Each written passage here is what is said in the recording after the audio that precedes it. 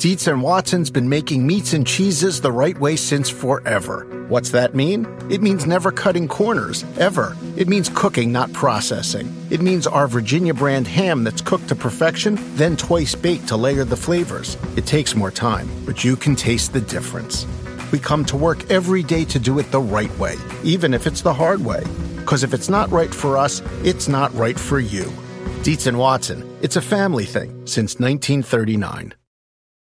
For the ones who work hard to ensure their crew can always go the extra mile, and the ones who get in early so everyone can go home on time, there's Grainger, offering professional-grade supplies backed by product experts so you can quickly and easily find what you need. Plus, you can count on access to a committed team ready to go the extra mile for you. Call, click Grainger.com, or just stop by. Grainger, for the ones who get it done. Well, I've been wanting to have this man on the podcast basically since its inception. Someone who many of us, including me, owe a great debt to, both in terms of expanding the NBA media universe and also directly helping many of our careers as well. He's now rebooting the True Hoop site. True Hoop himself, Henry Abbott. How you doing? I didn't know it was going to be all embarrassing on the intro. Thanks for all those nice things you said, Nate. Pleasure to be here. I got all this nice shit I'm going to say about you later too, actually. Oh, right on. Okay. So just I'll warn you beforehand, though. How's it going, man? It's great to have you back. No, it's great to be back. It's great to be back. I'm in the attic of my house where I spent 22 months, basically. I wasn't under house arrest.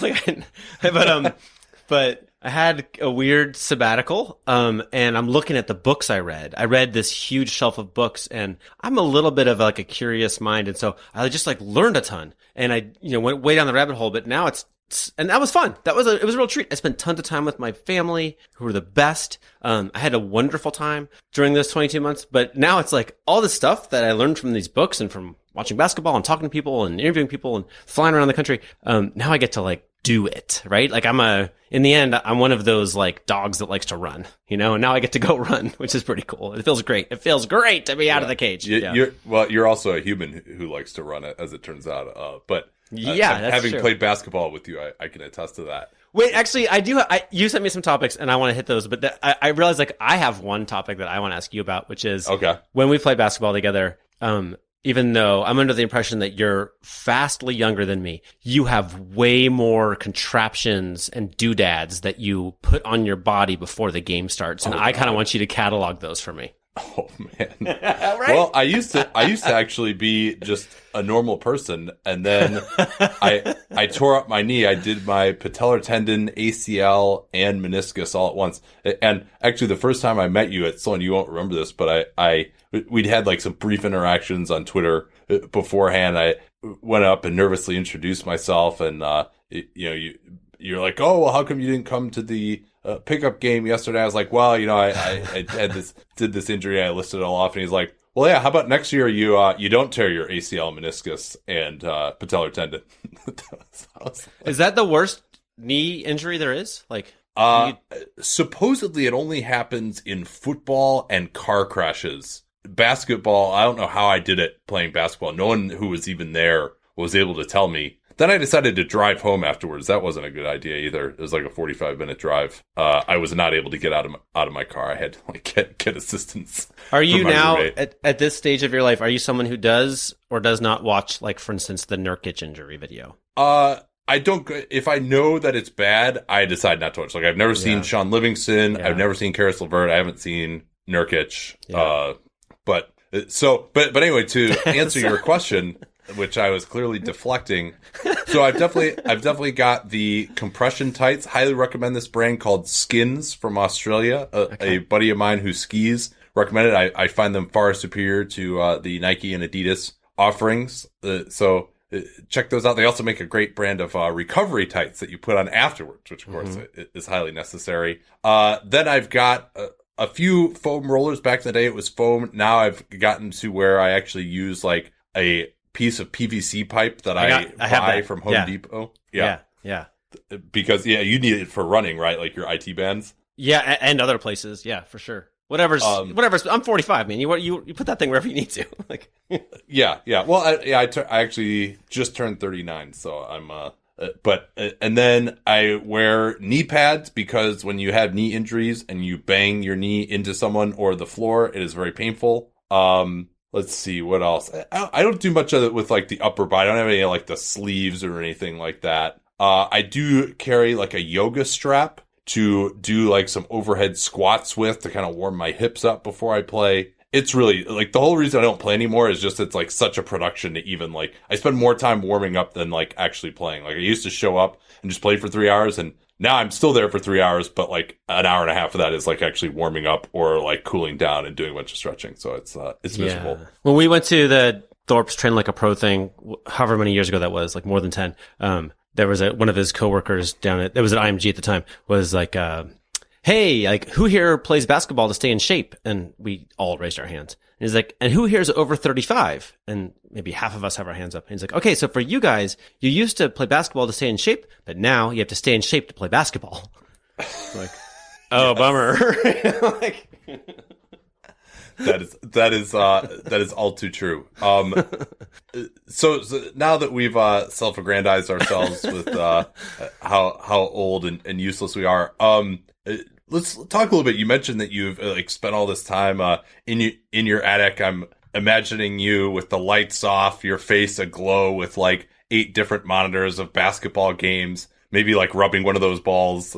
Although I guess that image kind of falls apart now that I think about what you look like, of like the guy rubbing the ball and like the hair like standing up from the movie. But yeah, like that thing that thing the Saudis gave Trump, like that thing, like, you know what I'm talking about? But anyway, where did I put that thing? Where the hell is that thing? It should be here. So, but you've presumably, I'm guessing, in the last 5 years, come up with some, because you maybe one of the most curious basketball minds that I know. What have you learned about basketball, would you say, in the last 5 years? Oh, it's such an interesting question. Okay, so a really quick answer is there are so many proud, brilliant, I'm going to say men, because they almost all are men, who were like the titans of the game when I started covering it, who I now know were sort of fundamentally incorrect on a number of key issues about the game, which I take no particular joy in that. But this whole kind of like, oh, well, you know, Larry Bird said this, or Magic Johnson said that, or whoever it is, like, they can be really, really smart and really, really knowledgeable about this and just have been completely wrong about, for instance, 3-pointers, right? They just were. It's sad to say, but the league as described by the titans of the league is not the league of today, right? Like, Charles Barkley with his stupid jump shots don't win championships. He's just got to stop with that. Like, it's completely the North Pole of wrong, right? So I learned that. That kind of rattled my whole world, where it's like, you know, we're going, like, you and me, Nate, and a bunch of people listening to this will have to be the ones to figure out what's true in basketball, because we can't listen to those guys, right? It's hard work, but we're gonna have to do it. That's one thing. Yeah. No, that's really, to react to that, that's kind of depressing, right? It's so easy to just be able to point to gravitas of, oh, well, this guy said this, so it has to be true. He's won 5 championships, so I'm and you still get that from fans a lot too, right? Like when you criticize a coaching decision, or a roster was like, yeah, I think, when you've won as much as Greg Popovich has, or you know, when you've won 5 championships like Magic, like maybe I'll listen to what you have to say. Yeah, I mean, I'm all for, like, everybody gets to feel however they want to feel, right? I don't want to tell you that you shouldn't listen to Magic or whoever you want to listen to. That's fine. But if we're getting down to the question of, like, what works on the court, we just can't do it that way. Like, those feelings can't drive it, right? So, I mean, heaven forbid, like, when you got your knee surgery that I assume you got, heaven forbid the doctor went with, like, the biggest name experts on what the technique was. It's like, no, they use science, right? Like, people study that. Like, you should attach this ligament in that way because it is demonstrated over time with big populations to work better than if you do it a different way, right? Like, that's the only right approach.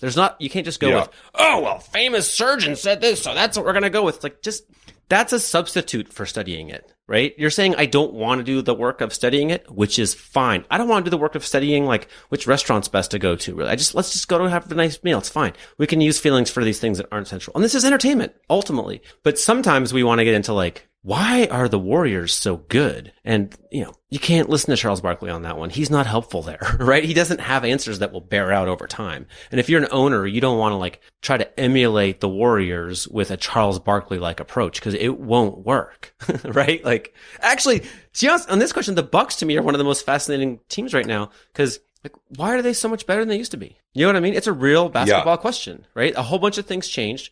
Herb Cole owned that team forever. And they were always mediocre at best, right? Different owners, different management, different coaching, and suddenly they're the only team that's scary to the Warriors. What, and it's not as simple as Giannis, right? It's more complicated than that. The right answers to those questions are not available on television, but they're available. You got Ben Falk on here and really pick his brain. You're going to learn some stuff, right? It's not unknowable stuff, right? But it's complicated and it's more you learn from the attic than from the TV. Let's take a quick break here to tell you about Quip. I am on the road as I record this in Redding, California, on my way up to Portland for the Nike Hoop Summit. And I've got my trusty Quip toothbrush with me. I use it at home as well, but it's especially awesome for travel. It's the size of a normal toothbrush, but it's electric, and you don't have to worry about charging it. You don't have to bring that bulky charger with you or make sure that you charge it before you leave because it's got a battery that lasts for 3 months.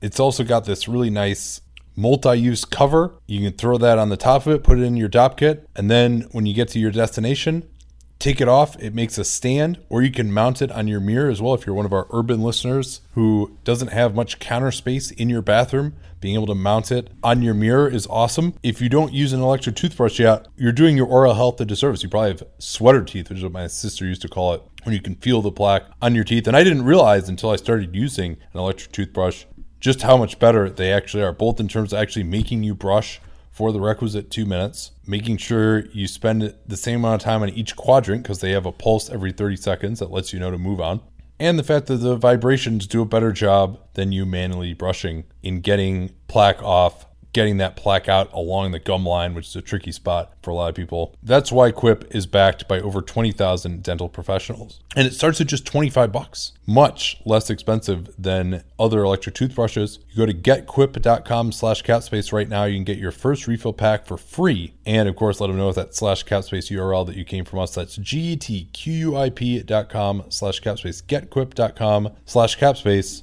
is that URL. All right. So that's an awesome one. What's your next one? All right. I am not sold on the league's financial future. I know all the signals are up, but right now, all of the bills are being paid essentially. Practically every dollar of salary and then some is paid by the U.S. national broadcast of games on cable, right? Every part of that is tenuous as hell right now, right? It's just not I know I'm wrong about this, but it seems to me the way I live my life and with the young people that I know, that none of them ever watch whole games.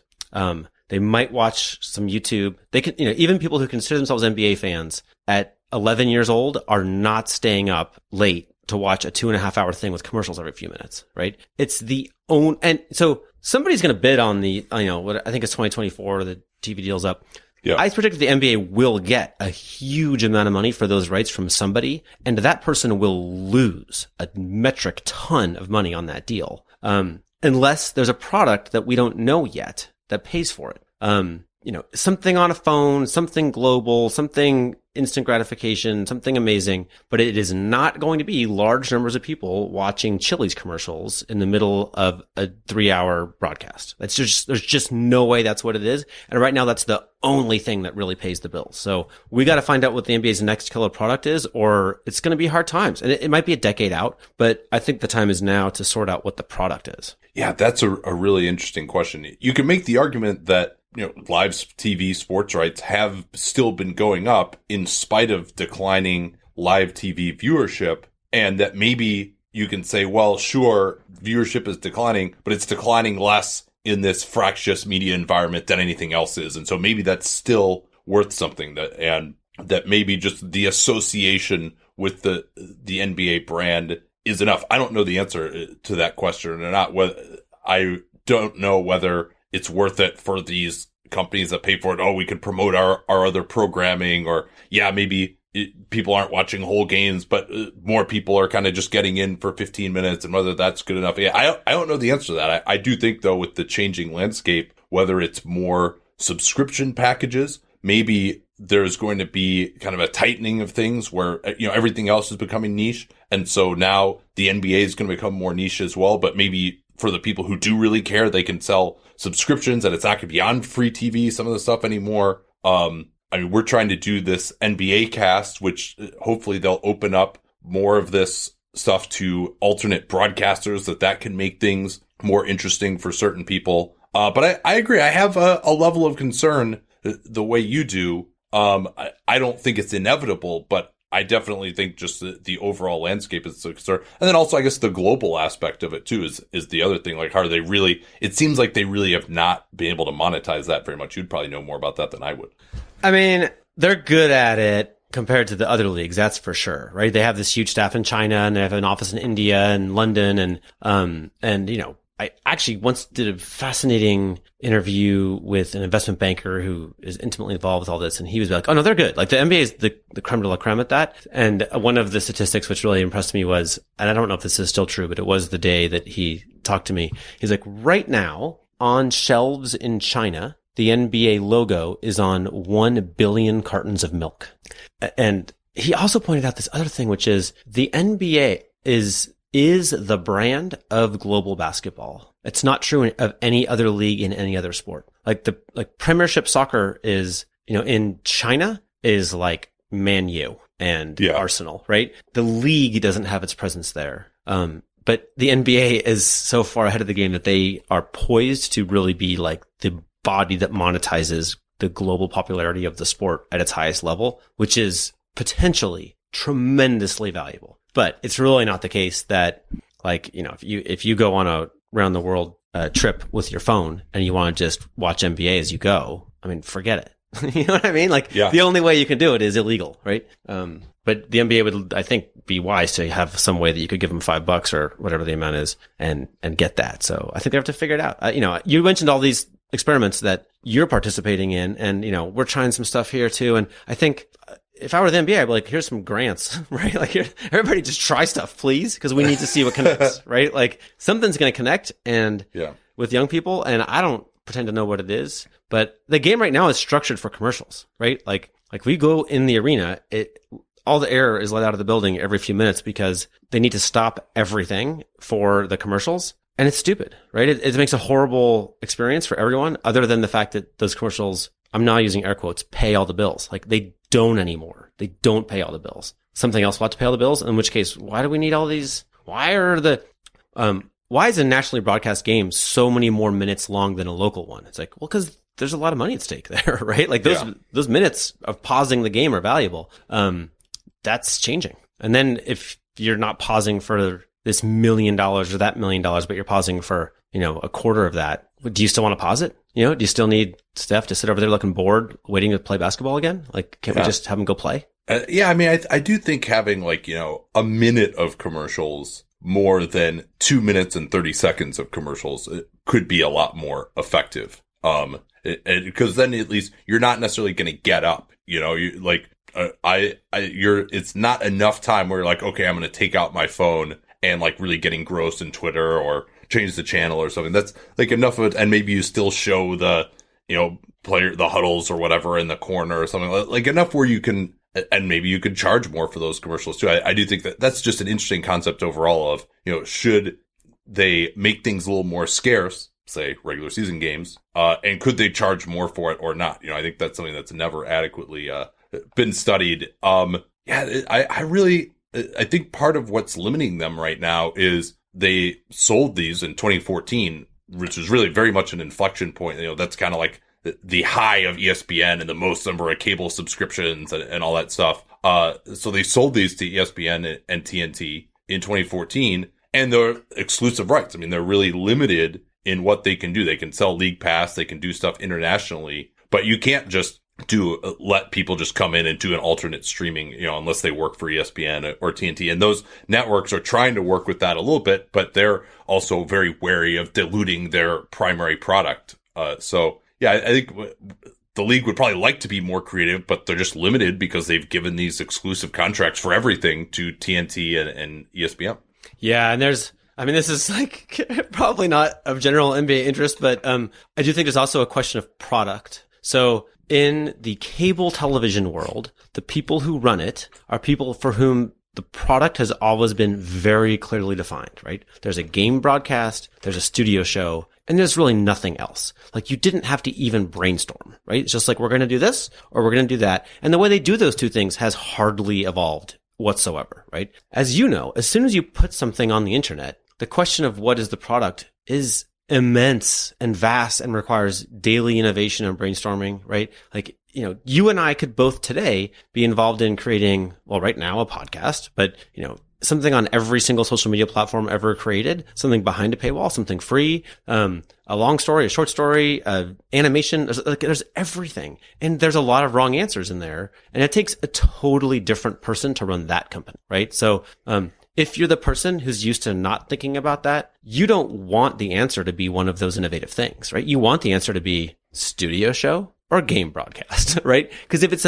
some other thing, some weird thing, some new thing, you're not the right person to run that, right? So I think there's just this kind of inherent tension of the companies that have most profited from cable TV are not the ones that are going to innovate the thing that's going to replace cable TV, right? Yeah. Nevertheless, they spend a lot of money on that shit too. It's really, like, it's insane how much money they spend on those broadcasts and how much of it is just grandfathered in and, we have to do it this way and this is how much it costs. Yeah. As opposed to, from the amount of money that they pay the broadcasters and all the equipment and like, it's really like a remarkable amount of money. It is. And we all buy into it, right? Like, we all kind of feel like, something happens on TV, it's a big deal. Actually, like a total pet peeve of mine is the way. First of all, I don't think anybody should have a job where they cover sports media. Like, as a journalist, that is so weird to me. I can't imagine people care. I work in sports media and I don't care. People care. People care. Okay, but in that world, the way sports media is covered, I'm like, I don't want to like divulge a bunch of like trade numbers or whatever, but I'm here to tell you that, like, if something happens on TV in the sports media world, it is a big deal. Even if the number of people consuming it are a fraction of the people who are consuming an equivalent thing online. Does that make sense? Like, yeah, we all spend all of our time on our phones reading stuff about the NBA, but we think it's only a big deal when somebody's on TV talking about the NBA. Only then is it like a famous thing. You know what I mean? But that emperor is wearing fewer and fewer clothes every day for me, where it's just like, this is crazy. If you go, read like whatever sports media columnist, analyst, whatever, like, it's basically 100% about who's in a studio wearing makeup. And that's not how we spend our time anymore. It's just not. Like, it's just that's not what matters. It's not how you reach people. It's a small and dwindling audience compared to everyone who follows the NBA in some fashion, right? 1 billion people are following some NBA social media account, the NBA says, and way less than 1 billion are watching anyone wearing makeup in a studio. So, all right, we're about 20 minutes in, and halfway through your first question. Yeah. All right, do you have any other one, or should we move on here? We probably should move on. Okay. So this is another one here. Questions that you about basketball that you are looking for answers to, that you, maybe not actively, but that you really would love to have answered. Maybe is a better way to put it. Yeah, this just feels like a fat softball with a middle plate for what I'm actually obsessed with right now today, and going to publish on Troop tomorrow, which is the touching off this series on the work that it takes to become not just an NBA level athlete, but one of the very most athletic NBA athletes, right? So the work that it takes to become, name your player, who you're picturing right now. Yeah. Giannis. Giannis, Russell Westbrook, whatever, LeBron in his prime, etc. Sure. It's disproportionately the very most elite athletes in all sports at that thing are obsessive, right? Diagnosably, I'm not saying everyone we just named I'm not diagnosing them, but I'm saying that the habits that drive you to get there, tend to make you socially a little different, right? And we generally celebrate that. We generally say like, oh, this is the same guy who can't sleep after a loss, or this is the same guy who has these weird rituals in pregame, or all of these things, right? So this is one of the things that all these books on my shelf up here are about, is what's happening in our brains there, right? And I had this, and LeBron is the focus of that part of the story. Like LeBron as a teammate is a little difficult, and we're going to explore that. And it's pretty obvious, but it's difficult for the exact reason that he's such a good athlete, right? The exact part of him that's like, it's wrong. He's, like I have some reporting that, LeBron thinks you're a slacker and not taking the game seriously if you show up only 15 minutes before the workout, right? He's been there for 2 or 3 hours already, and he's got a full lather going, and he's mad. He's steamed at his teammates who only come 15 minutes early. And if you're late, well, we already know, right? And when he was new to Cleveland and playing with young players, he was all over Twitter, just hashtag pet peeve about people being late for anything, right? This is how LeBron became all at once, like one of the very biggest by every measure, one of the very strongest, and at times arguably the fastest player in the history of the league. All at the same time, he's an unheard of athlete, but it doesn't come with, like, think about Steph's teammates, right? Think about everything. Think about Ethan Sherwood Strauss's article about everything Draymond Green has done wrong, like Snapchatting his speedometer as he's zooming through the tunnel at Oakland, whatever. A million things with social media and strippers and, this, that, and punching this guy, all that stuff, right? Steph's able to perform at a high level and cock an eyebrow and be like, oh, okay, that's what Draymond's doing, all right? LeBron's not like that, right? LeBron's like, he should have been in the gym, right? He should never have done any of these stupid things. That's the tension, right? LeBron's less valuable as a team leader than Steph is, I think, because Steph's just more tolerant, right? And that means more different kinds of players can succeed alongside Steph. Whereas LeBron's had just this parade of, like, Mike Miller's the top of the mountain here, right? Or Ray Allen, these guys who are like, that might not be bouncy, they might not be able to light you up with dunks and stuff, but gosh darn it, they'll show up to work on time or super early. And those are the players LeBron has gravitated to. Yeah. In fairness, LeBron has had a few reclamation projects, like J.R. Smith. He got a lot out of him, yes, for example. But yeah, I think it's, in some ways, it's even younger guys too who have potential where he expects them to evolve the way he did, which, isn't necessarily fair to them, or maybe is in the case of some of these guys. But yeah, I think that's really interesting. And definitely, LeBron on court as well shows a lot more body language and frustration than someone like Steph, or maybe like Dirk Nowitzki, Tim Duncan. Those guys are examples of the more quiet leadership, but you can still be really good if you're like those guys as well. I don't think you have to be just so driven and obsessive to the point of irritating people to be that good necessarily. Yeah, for sure. I mean, look, I'm writing this with a lot of love as someone who wrestles with the same thing, right? Like I'm very concerned by the best way to do things, right? And yeah, a lot of my career could be defined by sort of like what works best, right? So once you know that, once you've learned this is why you can only work with Thorpe, right? For sure. But once you've kind of examined these things, right? So, or let me wait. What you mentioned? Skins, I think. Is that what they're called? The Australian tights that you wear? Oh yeah. Okay, so you've done the homework on this, right? You tried the Nike, you tried the whatever, and you're like, oh, the skins are definitely better. Like, yeah, it's now not as easy for you, I would guess, to nod along if some young person in your life says like, oh, these Nike tights are great, right? Like some part of you is like, well, actually, like now you're kind of a jerk, right? Now you're kind of socially weird, right? Because you've done your homework on this. Like LeBron's done his homework on everything in the NBA, right? Like, which means when one of his teammates is Snapchatting the speedometer going in the tunnel, he's like, no, that's wrong, right? Like that's not what you do. And, it's socially kind of dicky. I think that's really where it lands. It's not evil. Yeah. It's just kind of dicky. And it's less fun to work with that guy than it is the guy who's like, hey man, it takes all kinds. Like that's a team wise, a superior way to be. Not something I'm good at. But something I work on. That's like a defining project of my adult life is like, just be less of a dick. That's kind of funny that you say that. My joke about Thorpe aside, I mean, you like have brought so many people into the fold with like the True Hoop Network and stuff. That surprises me to hear you say that because you're like, you've worked with so many people and like no one ever has anything bad to say about you. So congratulations on successfully hiding that aspect of your personality, I guess. I mean, I'm a little bit of a know-it-all, right? Like you could probably play back the tape of this conversation and detect that. So I've done an imperfect job of learning how to manage that.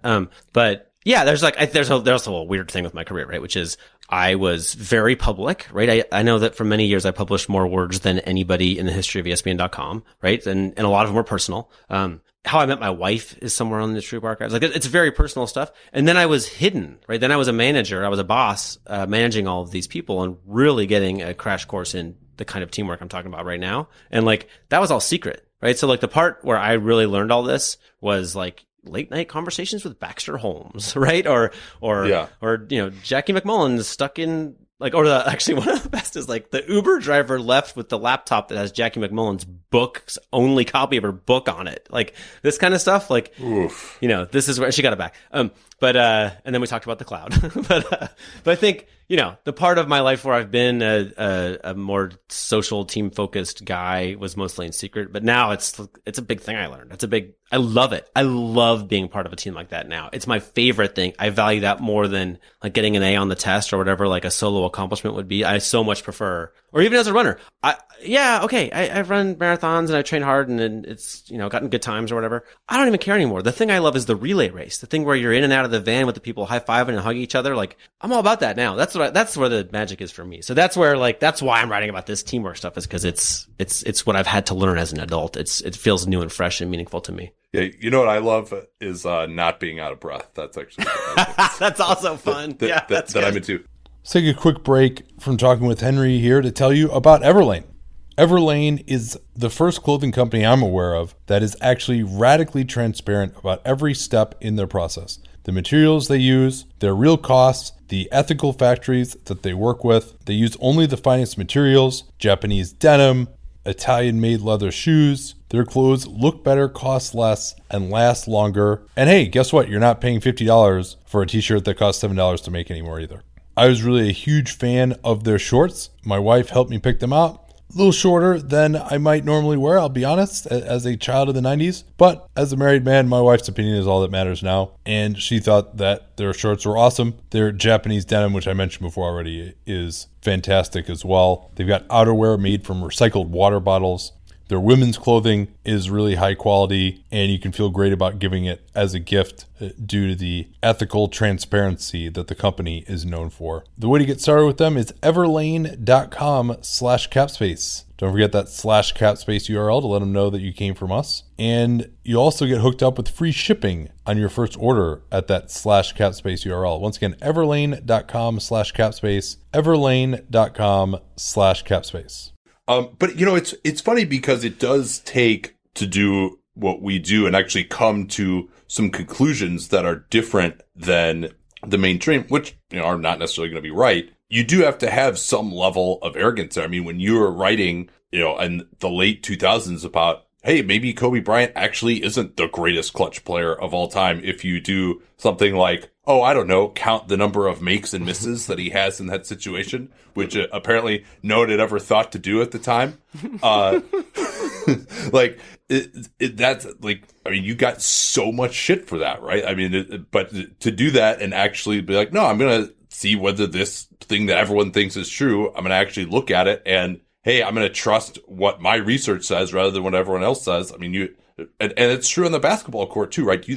Jimmy Butler, if he had listened to everyone who told him how to develop his career, he would have just been some 3-and-D guy and he would have made, $10 million a year or something. And instead, he worked on his game so much that he became like a near superstar level of player and a guy who could do all this stuff with the ball in his hands that no one ever thought he could do because he didn't listen to everyone else and because he was arrogant about it. Yeah. I think I'm not going to argue with you on that. I think I've just that part always came easy to me, the whole moment where someone has to say like if we're in the car and it's going the wrong way and everyone feels like they don't want to hurt the driver's feelings or whatever. I've always been the guy who's like, guys, turn around, oh man, it's just, I've been that guy. And I value it. I could tell you that all the reasons it matters or whatever. And you outlined some beautifully. But it's much more interesting to me if you can, I think being right is almost a commodity at this point. There's so many smart people, especially where you live. There's so many brilliant people doing so many things, and so many people have done their homework and have read up on the thing and have earned the right to stake some claim that like this or that or whatever. And I know one of your questions is about career, like how do you get into this business? I actually think being smart and being correct is a commodity at this point. Like Google's correct. AI is smart. The real trick is, can you get other people on board? Can you rally people to this cause? And in which case, can you build a team? Or Jimmy Butler's a great example. He's right about managing his career, and I'm still looking for any evidence that he's got anybody else on board. Yeah. That's where the magic is. That's how you win championships. That's why the Bucks just crushed the Sixers the other night, that game I went to. Like that. Also, because Jimmy Butler didn't play. Okay. But yeah, I think that's what work is about in 2019 moving forward. Yeah. I also think too that, being willing to acknowledge when you are wrong and like try to improve your process is also a commodity too. I mean, I think that's like actually going back and looking at whether, there are plenty of people who are willing to make predictions and make statements, but, are just, all right, well, that's out there in the ether because I did the show yesterday and, that was 6 months ago and no one remembers it now. So yeah, I do want to get to some of the career stuff a little bit later, but this is one of the questions that I am really interested in is how much does locker room drama, however you want to define that, whether it's what we saw at the Warriors this year, whether it's what we saw at the Celtics this year, how much does that actually matter? Is it just a media creation because people are interested in the male soap opera aspect of this business? Or does that actually really hurt you on the court? And how would you even try to determine that empirically? I have 2 quotes on the wall in my crazy man attic, both of which apply to what you're saying. One of them is from Daniel Kahneman. You know who he is. Sure. No one ever made a decision because of a number. They need a story. The other one is from Daniel Coyle, who's like a friend and a hero of mine. He wrote the Talent Code and Culture Code and the book, The Hidden Race, which was really the book that brought down Lance Armstrong. He says, when we hear a fact, a few isolated areas of our brain light up. And when we hear a story, however, our brain lights up like Las Vegas. So I think, I don't know, like every instance of locker room drama is a different soap opera with a different sort of beginning, middle, and end. And some of them probably matter more than anything. And some of them probably don't matter at all. But I know that when it gets emotional, it starts to feel like our lives. We can relate to that. Like I can't relate to dunking over people, but I can relate to being chapped at a coworker, right? That feels real to me. And it doesn't feel real because it's going to drive a championship. It's because yearning is like every story, every Hollywood movie is about yearning, right? Every single one, because that's what we do. That's what we care about. That's what we think about. That's what we gravitate to. So I think it's always going to be how humans take in stories because it lights up our brains like Vegas when it's emotional, right? Is it going to actually decide who wins the championship? Like, probably not. Probably matters more to be like, taking quality shots and passing the ball to the open guy and playing good D. Yeah. Yeah. I mean, that's my question. It's like, how does this actually manifest itself on the court? I could see it being, all right, you're not playing good defense. You're not helping your teammate. You're not giving as much effort. If you're telling me a guy who used to be a 40% 3-point shooter is now going to shoot 29% because of some locker room drama, I am skeptical of something like that. Yeah, I guess I feel more like, I assume every group of people on the planet is imperfectly, like inharmonious in some way, right? Just because that's how people are. We're messy, right? Just like maybe every car is not like, doesn't have perfect wind resistance, right? There's always like a struggle. There's always some friction point. However, to the degree you can, and this is not just conjecture. I'm looking for the book here, but my guy Dan Coyle's book, The Culture Code, has a lot of evidence on, like, as do many other books, on what works at work, right? What are the things that what are the qualities that consistently inspire better than expected results from teams? And number one in most of those studies is some version of feeling safe, feeling psychologically safe at work, feeling that your best idea is welcomed. So you'll share it and then the whole business gets stronger. So to me, on the Warriors, you can see Steph sometimes, right? He's like, whoo, this might be cool. and he'll do some weird thing, right? Once upon a time, it was a step back three, which was basically a bad shot until he taught us that it wasn't anymore, right? But he's done 100 weird things because he feels safe to do those things. And on a different team, he just wouldn't have tried them, right? So I think Steve Kerr is like the greatest leader in basketball history, as far as I can tell. I don't know him super well, but like he's got all these people to perform at levels that you couldn't have even pictured when their career started, right? Not to mention there was a different coach on that team and they weren't anything like as good, right? Yeah. Although I do think as far as like Steph really embracing his creativity and, kind of beginning to break the game, I do think Mark Jackson deserves some credit for unleashing him and giving him the confidence that, in that respect, although I certainly agree with you that Kerr deserves a lot more credit for their success. Yeah, I don't mean to they just weren't that good, and then they got a lot better. It's just like a lot of things changed, obviously. And I don't pretend to know like the cause and effect, but I do think if you're a team that's fighting with each other, then you're probably going to go play another team where they're all fighting each other. And so it probably doesn't affect anything. But if you can go a month, 2 months, 3 months of building trust, then there's a lot of evidence that suggests like you'll start seeing things out of people that you never could have anticipated, right? So maybe we lived in a league where 0 out of 30 teams really had that magic going, but now there are a couple teams that seem to be building that kind of thing. And now you got to try to beat them, right? So if you're fighting with each other and yelling at each other or whatever, it could be fine. But it means you're probably not getting that like, whoo, look how good Draymond is now, or look how we can plug in. I mean, how many minimum players are there on the Warriors? Like they get productive minutes from all these players that wouldn't make a lot of NBA teams, Yeah. That's super impressive to me. Well, Ian Clark did have 7 3-pointers last night, in case you were wondering. Yeah. For the Pelicans. So what are you looking to learn in these playoffs? Like what are the most intriguing questions, storylines, whatever, as we head into the 2019 postseason here?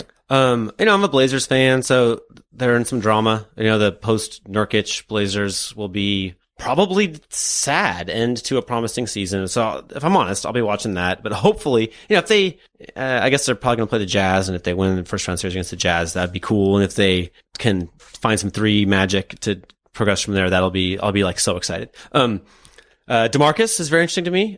We had, David Thorpe wrote a big story breaking down what he saw from him a few weeks ago on True Hoop. And since then, he's looked like an absolute prophet. Where like David's like, there's nothing wrong with DeMarcus and they're going to be killer with him. And now the plus minus numbers are already just like, oh, looks like that's great. That's interesting. Actually, Ethan disagrees. He called DeMarcus the 4th best center option on the Warriors last night. I love Ethan. He always has a way of saying it, right? That'll be fun to watch right there. We just proved it, right? Oh, for sure. Yeah. Absolutely. James Harden, maybe the best player in the world and maybe always disappointing in the playoffs. Like, what the hell is going to happen with that? Like, if he's... Yeah, that's number one for me. Yeah. That's number one for me. Yeah. Maybe they win the West, right? Or maybe if they don't, we'll all know why, right? We're already blaming him. So that's interesting. And then... is that step back 3 going to go in? I mean, even more granular than that, like this shot that he's built the last 2 years, but just didn't go in for whatever reason in the playoffs. Like, is he going to make that shot this year? Maybe it's bad luck that he just didn't make it before. Who knows? Yeah. Yeah. And he's had weird flameouts in the playoffs, not just like... Oh yeah. I mean, weird stuff. What is a legit NBA mystery. And mysteries are fun.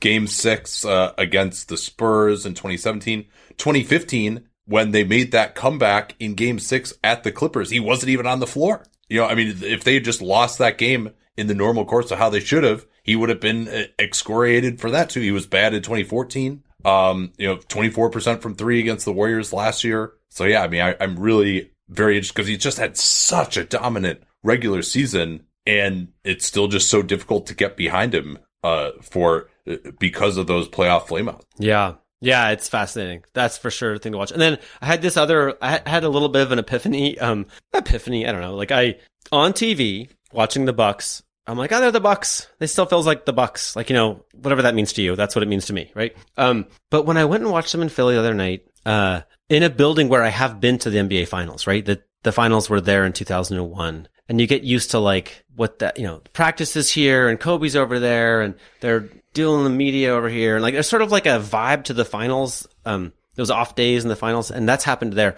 And suddenly and Mike Budenholzer is tan right now. I don't know why. He's from Milwaukee in winter, but he's got a tan. And and the Bucks are warming up, and it's all like, Pau Gasol was, he's been at a gazillion finals, etc. And I was like, Giannis is, I honestly think we just stopped calling him the Greek freak. That freak name is about him just having a weird body, but he's just, he's an MVP, right? He's an incredible player. He's not a freak. He's a genius. Anyway, so I was like, can these Bucks really be like that team? Can they be like this team that just kind of is this comfortable ambling around the press conferences of the finals? And I could picture it. All of a sudden I could picture it. Huh. And I think they're the favorites to win the East. And then I think the Warriors win it all unless somebody's injured or whatever. But if the Warriors aren't at the top of their game, I think the Bucks could really win, and that'll be fun. I think I'm going to go with Toronto. Actually, I get it. I need to really think about it again. But and certainly the Bucks have been awesome, and it wouldn't shock me in the slightest if they win it. But I think like their versatility of style. Bontemps actually was talking about this with my co-host Danny LaRue on his show last week, that they play kind of one way. They've got the shooters. They spread you out on offense, and Giannis goes to work. And then on defense, they drop the big back. They play very conservatively. They give up a lot of threes. Now, they do have the personnel to do some switching. Maybe we'll see some Giannis at center lineups. Those have been effective in like very small samples this season. But, they are so good at playing this one way. I mean, they're one of the better regular season teams in NBA history. Whereas the Raptors, they haven't had everyone available. Their bench has been pretty spotty, but they also just have such an insane level of versatility. And I like their options on Giannis better than I like the Bucks options on Kawhi. So I think I would go with Toronto if I had to decide right now. But that's one of the biggest questions to me is this Bucks style, which has, been a new kind of way of gaming the math in some ways with the way they take away the rim and make sure they get every defensive rebound because they take away the rim. Is that going to work in the playoffs, or are teams to be able to attack their specific weaknesses in that crucible?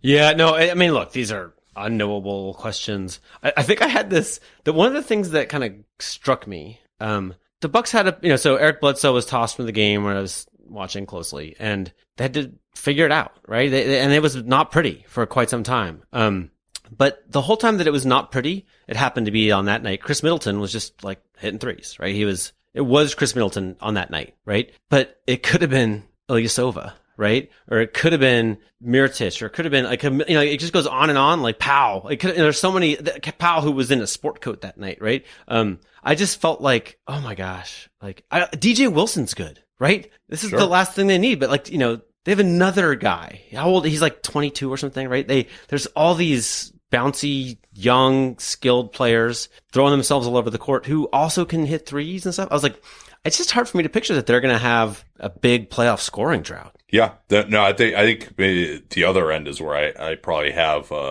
some more questions. Or if the other team gets someone who can actually approximate guarding Giannis one-on-one. Or if you're Toronto and you can send help on Giannis and you've just got the athletes to get out to the shooters. That might be part of it too.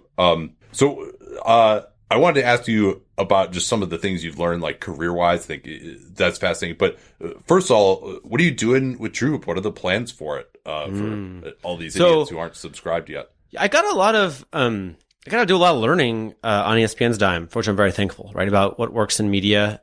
Before everything was digital, I put it to you, no one in newspapers, magazines, TV, radio really knew what of the things they did were successful, right? The newspaper would sell this many copies this day, and you wouldn't know if it was because of the weather or because of where it was placed on the newsstand or because of the story and the headline, all this stuff. Online, we've just been learning, right? I by no genius of my own, I started online full-time in 2005. So I just got to see what works.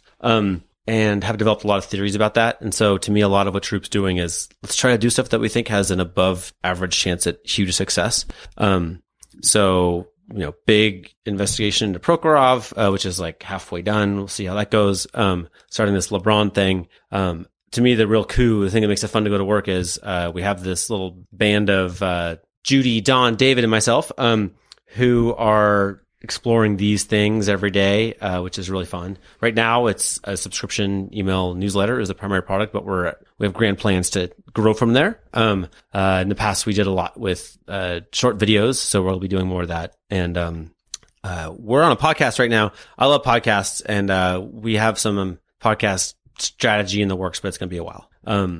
But so I think that's where we're headed. And then once you're a digital media company people like and trust, and that has earned a certain reputation and has had some hits, then I think you get interesting options, right? Then you get to consider doing even more. But for now, I think let's just make good content, right? Let's earn trust from readers and listeners and subscribers, and, check back with me in 6 months and 12 months, 18 months, and we'll see what the implications are of where we are by that time.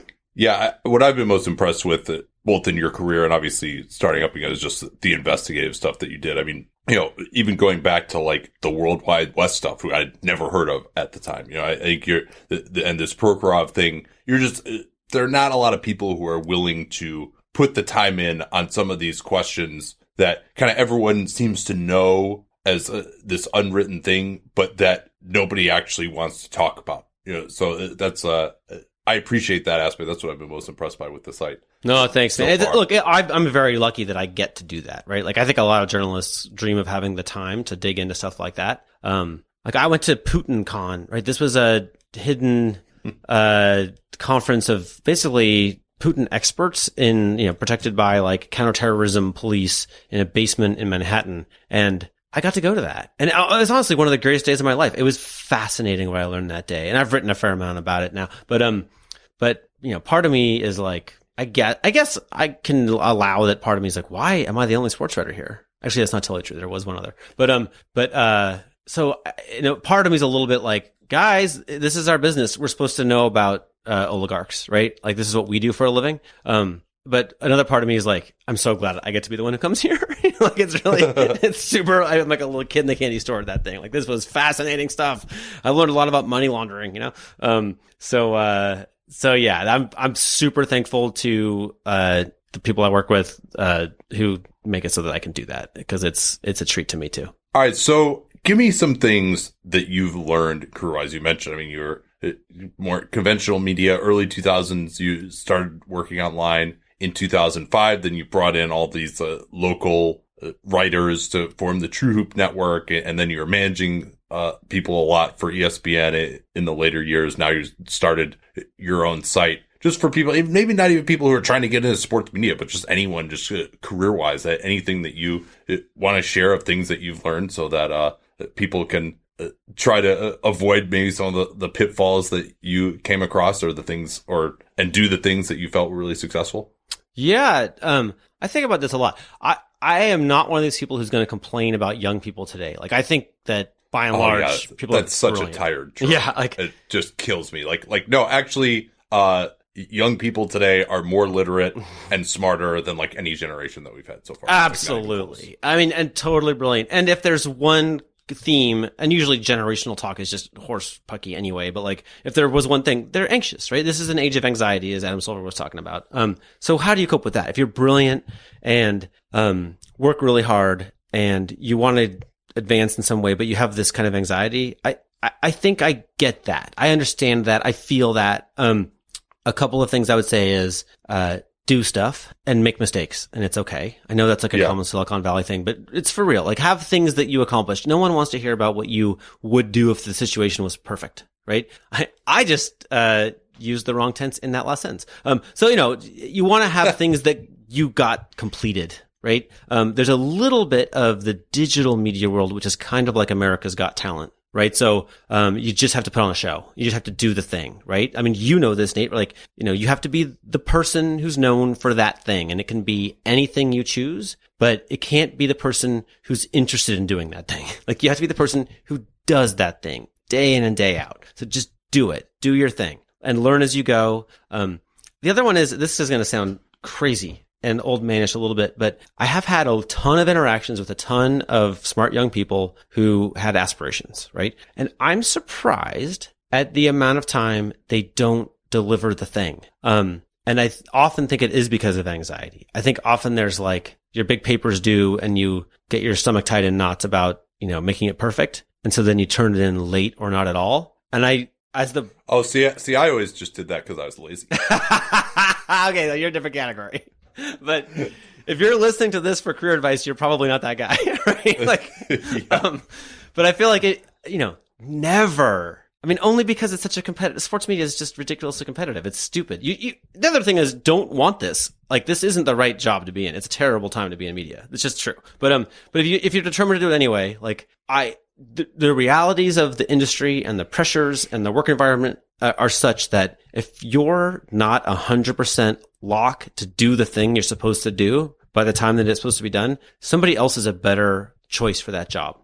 Like, it's just sad but true. So just make sure you do it, right? Turning in early is great, but the anxiety that a boss has when you don't know if the work is coming or not, when you're managing a bunch of moving things, like, you just can't put that anxiety in the boss, right? They're going to want somebody who's reliable. Yeah. Yeah. I think what you said about just doing it resonates with me. I think for a lot of people, it's like, okay, if I start this, it's not going to be good. Like, no one knows who I am. You're afraid of failure, and there's no reason to be afraid of that, because if you fail, you're just right back off where you started again anyway. So you might as well give it a shot. And yeah, it won't be perfect, but the only way you're going to get better is by just doing it and improving. You can't just wait and then just never have actually started. I mean, that was one of the things that I just had been thinking for a year and a half about how I was going to like start writing about something. And then just one day I was like, all right, forget it. I'm just going to start doing this. And things took off a little bit for me. I think the other thing I would say too, and this is just like general for career, the power of, especially when you're young, like especially if you're like in college or even grad school, of focusing on one thing like that can be very specialized, but that you are really into that maybe other people aren't. And so maybe because you have shown the interest in that thing early on and start becoming an expert on it, that proves to people who are in that field where, a lot of people just kind of fall backwards into whatever they're doing. If you can actually find something that you really want to focus on, I think that can be really powerful as well. And then the other thing I would say too is that just getting really good at something, it may not be the number one thing that you felt like you wanted to do in your life, but if you can get really good at something, like knowing that you are really good and that you are adding value in a way that other people can't, like that, I think breeds enjoyment of whatever field you're in ultimately. I 100% co-sign every single thing you just said. Like, and let your freak flag fly, right? Like, I'm a great crisis of sports media is people try to make it sound like sports media, right? Everybody's an amateur Charles Barkley or Jalen Rose or whatever it is, right? It will be way better for all of us if we just let that go, right? Show us what the future of sports media should be like. It'll probably be Jason Concepcion, right? How fun is it to listen to that guy, right? Thank the heavens he's not trying, or Shea Serrano, right? They're not trying to be anyone, right? They're showing us how to do a new and different kind of thing that's smarter and more fun than what came before. Thank goodness for that, right? Don't copy them either. Right? Just go do your thing, right? Like go be the best at you. There's based on a lot of these books I've read in the attic, like the thing I would put on the wall if I were to add a third sign is, be the best at getting better, right? To your point exactly. Just you're at a 7 out of 100 today, be an 8 tomorrow and a 150 next week, right? Just keep going. Just be the best at getting better and you can't lose. Yeah, well, hopefully we didn't like encourage someone to go be like the Jason Concepcion of tax law with this advice. I mean, I'm not totally going to apologize for that.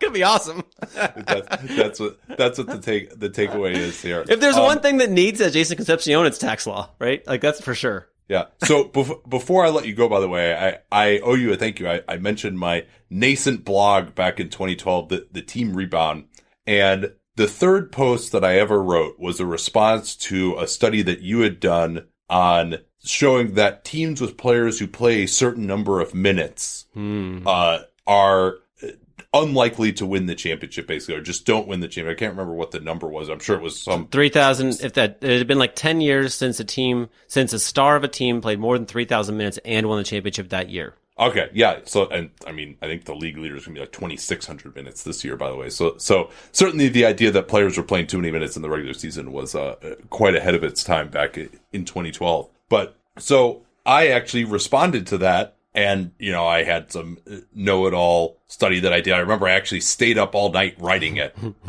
It was like a Tuesday night or something. I had to go to work the next day. I saw this. I'm like, oh, I'm going to look into this. Like, I was a total dick about it. Like, I thought that like your premise was flawed because I felt there was selection bias and that, you know, teams that need players to play more minutes in the regular season and that they just weren't that good. And that's why they weren't winning the championships as opposed to the guy playing worse. So I did the study of like, how did those stars actually play in the playoffs? And I tweeted it back at you, you know, at probably 5 a.m. Pacific time, 8 a.m. East Coast. And how many hours had you put in at that point? Yeah, I mean, probably like 7 or 8 or something like that. I mean, it was awesome. Like your article came out that night and then I like stayed up all night and run. But I knew just from reading and just from like the general ethos that you projected, we'd never had any interaction before, that like you would actually be open to this criticism of your idea. And like, so I thank you for that and then you actually linked to my thing in your bullets, which got me like 600 page views, which I was completely ecstatic about, at the time. But like knowing that you were actually willing to like read something that I had written, which was essentially saying that I thought you were wrong, and then link to it, that was awesome. And then, you know, I actually had a reason to talk to you at Sloan and like, you know, I started to build some relationships from going there and stuff. But so just thanks for being open to, you know, some idiot who'd written 3 posts, you know, when you've written more than anyone ever had on the internet about basketball, critiquing your work, especially when I'm sure I was, quite gruff about it, I guess I should say. That's not the right word. But probably nothing compared to Tom Haberstrom's first post about my work. Somewhere out there you can find it. But no, man, no, for real. I love that story, and I'm so glad that I wasn't rude to you, because that's also one of the skills I have. But what I hear you saying is that you totally earned it. Right? Like, there is no monopoly on smarts by working at ESPN or wherever. Like, I think that that's an ironic thing I just said, actually. But, you know, you're a smart guy and you put in a ton of time. And, of course we want that. Of course we want to hear from that, right? Like, of course I want sports conversation to be like that and not, you know, oh, Matt Johnson said, or whatever the non-thinking, non-doing your homework approach would be. My wife has this thing she told someone the other day. Somebody was trying to impress me by taking me to a black tie event with a bunch of celebrities.